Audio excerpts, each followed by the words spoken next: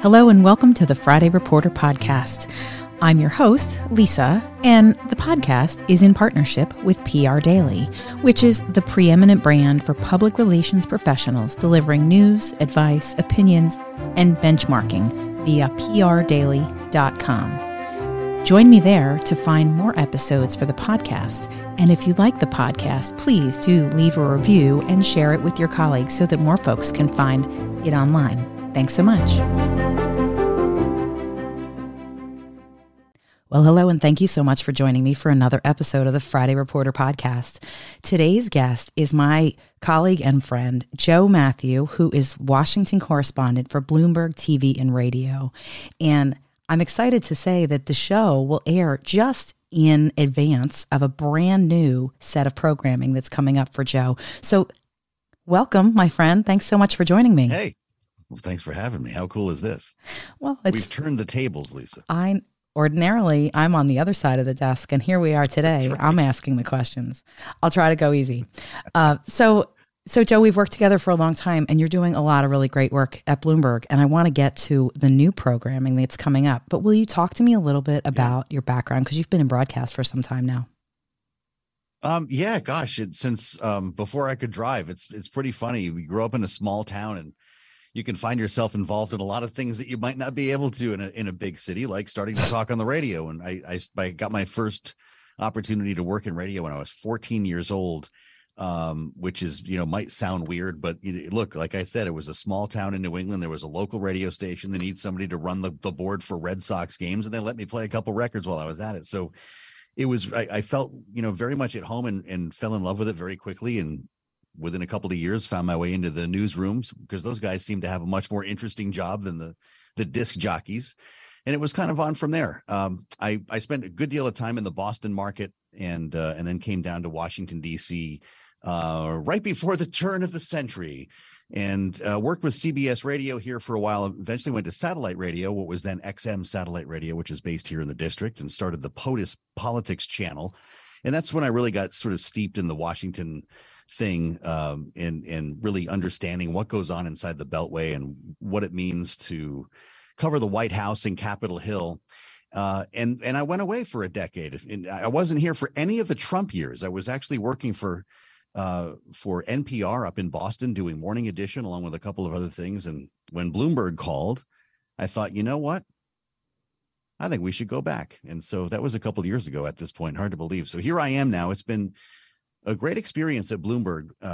It's a very different newsroom and a very different media operation than anything I've ever been involved in. And really? I work with some of the smartest and most professional people I've ever been around here. It's been really great. Well, and it's growing too. I mean, it feels like there's been a lot of, even just in the last few weeks with you, with the announcement of balance of power. Talk to me a little bit about, before we get to that, because that's sort of the news of our show today to talk about. I want to talk a little bit about too, though, because you do broadcast, you do a lot of radio. You also have, you work on the podcast, you do TV. Tell me a little bit about, at least up until now, what it is you've been doing for Bloomberg. Well, I host a radio show called Bloomberg Sound On that I inherited when I came to work here. It was one of the main reasons I came here. That was at 5 p.m. It was a 1-hour show. And I always sort of thought of it as like the playbook on the radio. It was like, here's everything you missed today. This is everything you actually need to know and why you should care that happened while you're at work today inside the Beltway. And it went so well, they expanded it and moved it. So it's 2 hours long now, and it starts at 1 p.m. Eastern time on the Bloomberg Radio Network. It's on satellite radio as well. Mm-hmm. And you mentioned Balance of Power, which is moving on Monday, the 13th to 5 p.m. Right. That's an hour-long political show that will have a very similar theme that Sound On had at that time, as we kind of get together and look at everything we've missed during the day and talk to smart people, bring in newsmakers. And, Bloomberg's got a very special audience with a very specific view on things. And we try to tailor our content to them. It's not always the same conversation you would have on another network. That's right. I'll be joined by my co-anchor, Anne-Marie Hordern, the other Washington correspondent here. And we're going to try to do something a little bit different, which we're lucky to do here at Bloomberg. It's not like being on one of the 3-letter networks where you're you're trying to sell ads and get ratings and do all this stuff, and it's focus grouped and everything. This is a very serious news program steeped in policy, talking to people about serious stuff that affects people's lives and policy and the way this country operates. But we'll also have a chance to chat and, talk about some of the wacky stuff you missed. I mean, the hearings alone, Lisa, that we have been seeing on Capitol Hill lately could be their own reality show. I mean, there's so much to pick from every day. It's like, what don't we use? Yep. I mean, there's no question about it. And what's fun to me about the show, the way you've done Sound On and now Balance of Power, it sounds like it's going to be an extension of that, or really sort of something that's grown from that, is that it is a lot of fun. Every day is a little bit different. Every day is, what have you missed? What's going on? I mean, Washington, for those of us who are consuming news from Bloomberg, I think you're right. I think the audience is just a little bit different than the other networks. How do you, inside the newsroom, how do you perceive your audience? Like, who is it that you feel like you're talking to every day? When you prepare your show, who is it that you envision you're having a conversation with? Well, of course, we're always looking for, the intersection of Washington and Wall Street, as we say it. But you've got a couple of different audiences. We always talk about the terminal, which, if you don't know what the Bloomberg terminal is, you should really have one. Everyone should. It's sort of the ultimate piece of software and computer system for gathering data and news, charting, everything that you need kind of all in one spot, which is why it's in every institutional trading floor and every investment office. That's going to be the really hardcore user that's looking for information to base investment decisions on. On the broadcast side, though, we're not always talking to just that crowd. If you're on TV or radio, a lot of different people could show up. So I really try to strike a balance between, the really esoteric information that some traders or investors need, but also talk to people and translate that to people who are not that, or, maybe who want to be that, or think that Bloomberg is an unbiased source that they can trust, because they're getting tired of the noise on cable news or whatever it is. So to be really honest, I always have a couple of members of the audience in my mind, because I don't think it's quite as monolithic as it might be for our readers, for instance. But then again, you're right. If you look at Bloomberg.com as opposed to the terminal, that's a much more consumer-friendly thing. We're getting a lot of subscription growth there too. So I see people coming in from a lot of different areas. And as we relaunch these shows, I think it will have a little bit more of a broad base of appeal than it might have had a couple of years ago. And that's frankly what we're busy working on right now. Yeah, and it's certainly, it's visible from the outside looking in. What's interesting too, Bloomberg for so long, having been a kid that grew up just outside of New York, for I went to college with a lot of friends who, by the way, still work at Bloomberg, working behind the terminal and doing that cool work that you just talked about, because it is really, no question about it. If you've not seen it, it is really a thing of just an amazing resource and it's a must-have for those of my colleagues and friends who are on Wall Street. The interesting thing too, though, is that now Bloomberg is actually, and has been over the course of time, even the course of the last 10 years, really making a concerted investment in the Washington, D.C. market, not only in broadcast, but just in information sharing as a whole. And that to me sounds like, well, number one, it seems to me to be very bright and smart, because so much of what happens here really does have an impact, not necessarily in the way people typically think about it, but has an impact on the markets, on New York and on Wall Street, and really globally as a whole. But Washington, D.C. in general, just having a bigger presence here in town makes a lot of sense. What do you see as Sound On expands and grows and becomes this great program that I'm excited is moving here to Washington? What are you and Anne-Marie working on behind the scenes? Like, what kinds of things are you guys envisioning coming up over the course of the next couple of weeks and months? What are you hoping to, beyond the reality TV that is Capitol Hill right now? Yeah. What other cool things? We'll dip into some of that. Of course. On Balance of Power, I think there's going to be more of an opportunity, I think, to bring people in and actually just have conversations instead of a string of interviews, if you will, or, kind of a more traditional news program.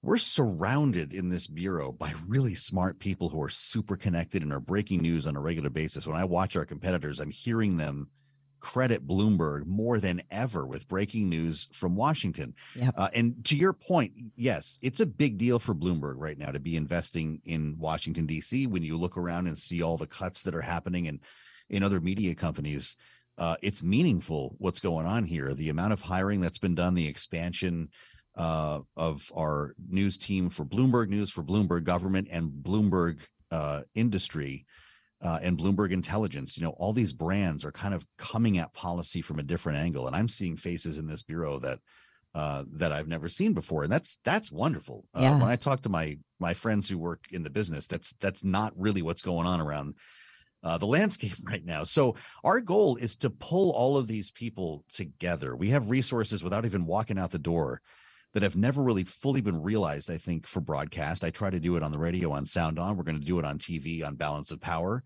And we're going to bring people like you in here. And that's an important part of this too, creating panels of really smart folks who are really good at what they do, steeped in the business here inside the Beltway, and can speak, candidly about what's going on here. And that for me is the fun part. It's great to talk to lawmakers and break news. We're going to do a lot of that too, and try to get blood from a stone when you talk to members of the administration, no matter which administration That's it is. right. Yeah. I like people who are in the circle, consultants, strategists, lobbyists who are talking to everybody and actually know what the news is going to be tomorrow.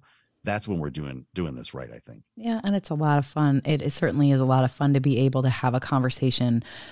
Members, lawmakers, administration folks, even regulators in some way really have to be careful about how they have the conversation with you on broadcast, because a lot of what they're doing isn't quite ready for prime time, right? So they're a little more careful. They're a little more, whereas somebody like me who has spent a little bit of time on Capitol Hill, spent a little time in the administration, and now a little bit of time outside of there, I have the ability to sort of call it what it is and sort of look into my very cloudy Washington, D.C. crystal ball and, share sort of what I think might happen. But you talked a little bit before we got into the Bloomberg story about how you spent a lot of time in broadcast in the market, right, in Massachusetts and doing that. Mm-hmm. Talk to me a little bit about the difference and because so much of local news is obviously every single day we hear a story about another friend who, they're closing the bureau, they're changing the landscape. Yeah. Media itself, as you and I knew it coming up in this business, has really changed a lot. But you've spent a lot of time. You said you were in Massachusetts and came to DC and then you went back for 10 years. Tell me a little bit about how that helped you building your brand as a broadcaster for Bloomberg. Talk to me a little bit about the difference between the two. Well, yeah, I mean, it's sort of night and day. Like nobody really understands Washington outside of Washington. So having that background actually helped me cover a lot of things differently when I was back in Boston. And, a city like that is interesting. It's about the same size as DC, but it's another universe. And the way news is covered is very different, and there's not a lot left. I think I understand where you're going here. And, when you look at the number of court reporters who are gone, the number of reporters who are digging through police blotter on a local level, the number of stories that are being missed, the corruption that is likely going unfound because of the cuts in local media, it's profound. The national media is incredibly important. The stuff that we cover here in Washington, or at least attempt to cover here to the best of our ability, is some of the most important reporting. It has global impact. You see the markets move, when there's news around the debt ceiling or the president's dropping his budget as he did recently. Whatever that is of top importance. But on the local level, there's a lot of stuff that really impacts people's lives more directly or more immediately, or at least they see that. And you can create a relationship with your audience that's incredibly important. It's one thing to listen to somebody on a network talk about a national story from Washington, and you try to cut through and talk to people on an individual level. But on a local level, when you're talking about the roads that people drive, the schools their kids go to, the prices they're paying locally, that resonates in a very important way that you cannot discount. And it breaks my heart to see local media fall apart a little bit. Mm-hmm. There are pockets of strength around the country. There are other areas that have been decimated. So it kind of depends on where you are. Yep. But I think in the end, you can't have one without the other. I totally agree. Otherwise, you're going to have a really weird balance in the news that's getting out to people. And that's why you see so much crazy on Facebook and everywhere else, because people think that's what the news is now. Yes. And that was actually the point that I was getting to, is that we talk a lot about how up until, really, I mean, who's to say what the catalyst was for it? But many say that the shrinking of the local newsroom is what has really sort of excited and really sort of turned up the volume on this dissatisfaction that we're seeing in the social media spaces and other places. Talk to me a little, though, because I know while you were in the local market, you actually won a Edward R. Murrow Award. What specifically was that award for? Tell me about that, because that's a big deal, and I want to know more about that. Well, it's nice of you to notice that. I was part of a team that won that award, and to get the best newscast award like that on a national level was a big deal.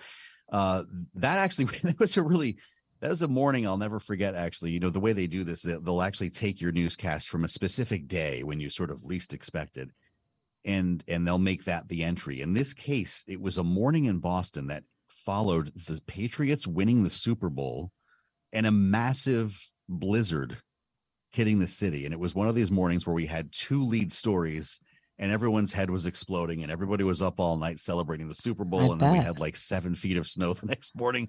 That's the point, right? Locally, nothing in Washington mattered that day to people who lived around there. Yeah. It was digging out of a blizzard and celebrating their Patriots from the night before. Right. I was also fortunate to be on a team that actually, sorry, I can't even think of what it's not Pulitzer, it's the other one, but we covered the marathon bombings. I was in Boston for that period of time, and that was something that was a life changer for people locally. And that's a local story that went national, which is another way of looking at this whole dynamic. Without local reporters on the scene that day, people around the country still wouldn't have known what was going on. No question about it. Well, you've done some great work, and you've been on the ground and really reporting at in a lot of different places at a lot of different times. And now, congratulations, you've got a great new show coming up. I'm excited about that. Yeah, thank you. You're going to be on it. Well, I hope so. I hope I have some smart things to say when I join you. Yes, you do. So, all right. So when Joe Mathieu isn't doing the news and all of the things he's doing, what else keeps you busy? Well, gosh, the personal thing, I have a 15-year-old at home, which keeps things very interesting. Having a high schooler. I have a lovely wife who has somehow put up with me for 27 years. So, there's always the pull of family and how you balance that with work and all of that. But if I'm doing it right, I get a chance to pick up my guitar every day or so and kind of get my musical therapy that way. I'm also a big wine geek. I'm a big food and wine guy, and I went to sommelier school, which made the wine thing even more annoying for my poor wife. But there's just so much good stuff out there. It's one of the best parts of life. So that's usually, you can find me out somewhere on a Saturday night doing one or the other. I love that. Well, that's cool. I mean, that's what we do, right? I mean, we're so steeped in our work and our business, really everywhere, but I feel like Washington is one of those places where, I like to make the joke that I've gone on class trips where I should have called it a business opportunity because I was sitting next to two journalists and another communicator, and we were all talking about the news of the day. And I thought, if we could only build this, right? But so much of what we do in this town is really sort of interwoven in our life. So being able to, sort of get into the music or enjoy a glass of wine that clearly it won't be the $5 variety that's in my home, but and I'm only slightly sometimes though, knowing about wine is knowing how to not spend too much on wine. You find the nuggets out there. By the way, I'm so embarrassed. I reached for Pulitzer. Peabody is what I wanted to say. My mind just completely blanked on that. It's one of the great points of pride to get on a stage on that day with none other than Anthony Bourdain. And you think about the Peabody covers a lot of ground, right? Yes. And so people from all walks of life are there. And here I was, this local news guy who covered this horrible tragedy in Boston, but it really reminded us of the importance of what we were doing and what a story that was, because boy, that changed a lot of lives. I had friends that ran the race. I had friends that were there whose lives were changed for forever. in a lot of different ways. For many of us, 9/11, I lived 9/11. So many of us had that experience and have had those marks sort of left on our lives. So yes. And by the way, the best part about the Friday Reporter podcast is that we talk about things in and out of order. And sometimes we forget the names of other stuff. And it's just the fun of the show that you're doing with Lisa. So thank you. You're good with that. Yes, indeed. Absolutely. So as we get to the end of our conversation today, I'm curious, who is it I should be talking to next for an episode of the Friday Reporter? Wow, that's a lot of pressure. So while I'm thinking of a good answer, how do you pick? I know I was very flattered that you would ask me to talk to you here because, I'm keeping good company with like the best journalists in the world. How do you come up? What's the criteria? Well, so the show started as a conversation with some of my best journalist friends from Capitol Hill, right? I had spent time working in the speaker's office and I had spent time working as a public affairs professional. And I just started going through my list of some of the folks that I call pretty often, either to pitch a story or to check in about, what's happening, how is it going? And so that's how the list began. Although I think our episode might be the 103rd episode of the Friday Reporter podcast. Wow, so the congratulations. Thanks. And so the way the conversation really started was, as you well know, when you get a call from outside of the building from somebody who has a story for you, if it's not someone that calls and says, I work with Anne Marie and she told me to reach out, you might not be able to get right back to them because you don't necessarily know about where the story is coming from or who it is that, this person is that's contacting you. So the criteria that I ask for at the end of every episode is really, who is it that you work with, either in the newsroom, whether it's someone in Massachusetts, it really could be anyone, anywhere. Really just good conversations. I've been lucky enough to have conversations with journalists from New York, journalists from Arizona, journalists from Colorado. And I'm really just, I'm curious mostly about how you get into the business, how it is you maintain your career in a business that is very tumultuous, and how it is, stories that come to you are of interest in what it is you care most about, which is part of the reason why I asked about balance of power, because I knew that it was Sound On that actually informed some of that new formatting that'll be coming. So my question to you is primarily, who is it that you think would be a great conversation for another episode in the future? This is great. What a great answer. And thank you for noticing all of this. My goodness, I feel so seen. I'll tell you what, if we leave the Beltway for a minute, of course, there's a political reporter in Boston by the name of John Keller. I have a thing for survivors, and I think you do too, actually. I do. I'm just going to project that. Someone who's survived a lot of cycles, a lot of budget cuts, a lot of crazy interviews, a lot of moments when people might have criticized what you were doing or celebrated it. And decades later, you're still on top of your game. He's the dean of political journalists in Boston. He has everyone's cell phone number. He's a tough interview. And he's also the first debate for any race that happens up there. Everyone has to go to into his lion's den, or as he calls it, the cocoon of horror, before they can be taken seriously. And I'll bet you guys will be fast friends. I'll tell John that you might call. I will. Well, I'll tell him you nominated him, and I'm grateful for that. And Excellent. And the list continues to grow of great journalists that have been recommended. Some can do, some can't, and there's no pressure, right? This show is about the value of the work that you guys do. I admire it. Obviously, it's an interchangeable relationship between the PR person and the journalist. So I'm super grateful for your time today, Joe, and I'm so glad we had a chance to have a conversation. This is like my safe space. I love this. Thank you so much, Lisa. You know how much I'm a fan of yours. And so when we're done here, we turn the tables again. I'll talk to you on the radio a little later on. You bet. Thank you again. You're the best. Thanks. And that's today's Friday Reporter podcast, a podcast in partnership with PR Daily, a tremendous and helpful guide for all things public relations. Find us there on their website and join us again for another episode soon. Thanks so much.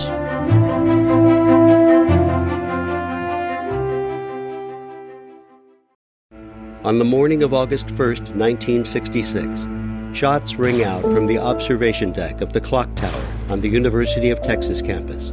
It marks the infamous beginning of the modern era of mass shootings in America. You're listening to Stop the Killing podcast. Join us as we take you behind the crime scene tape to explain global mass shootings and mass attacks. I'm Sarah Ferris, but more importantly, this is Catherine Schweit, the former head of the FBI's active shooter program. I spent 5 years as the FBI's top executive looking for answers to the mass shooting crisis. I've been at the shooting scenes, I've traced heroic acts of bravery, and I've sat silently and listened to the heart-wrenching stories from survivors. Amongst this horror, there is hope. We all hold the key to stop the killing. You just need to know how to unlock the door. Download Stop the Killing and be part of the solution. Search Stop the Killing on Apple, Spotify, and all the usual suspects.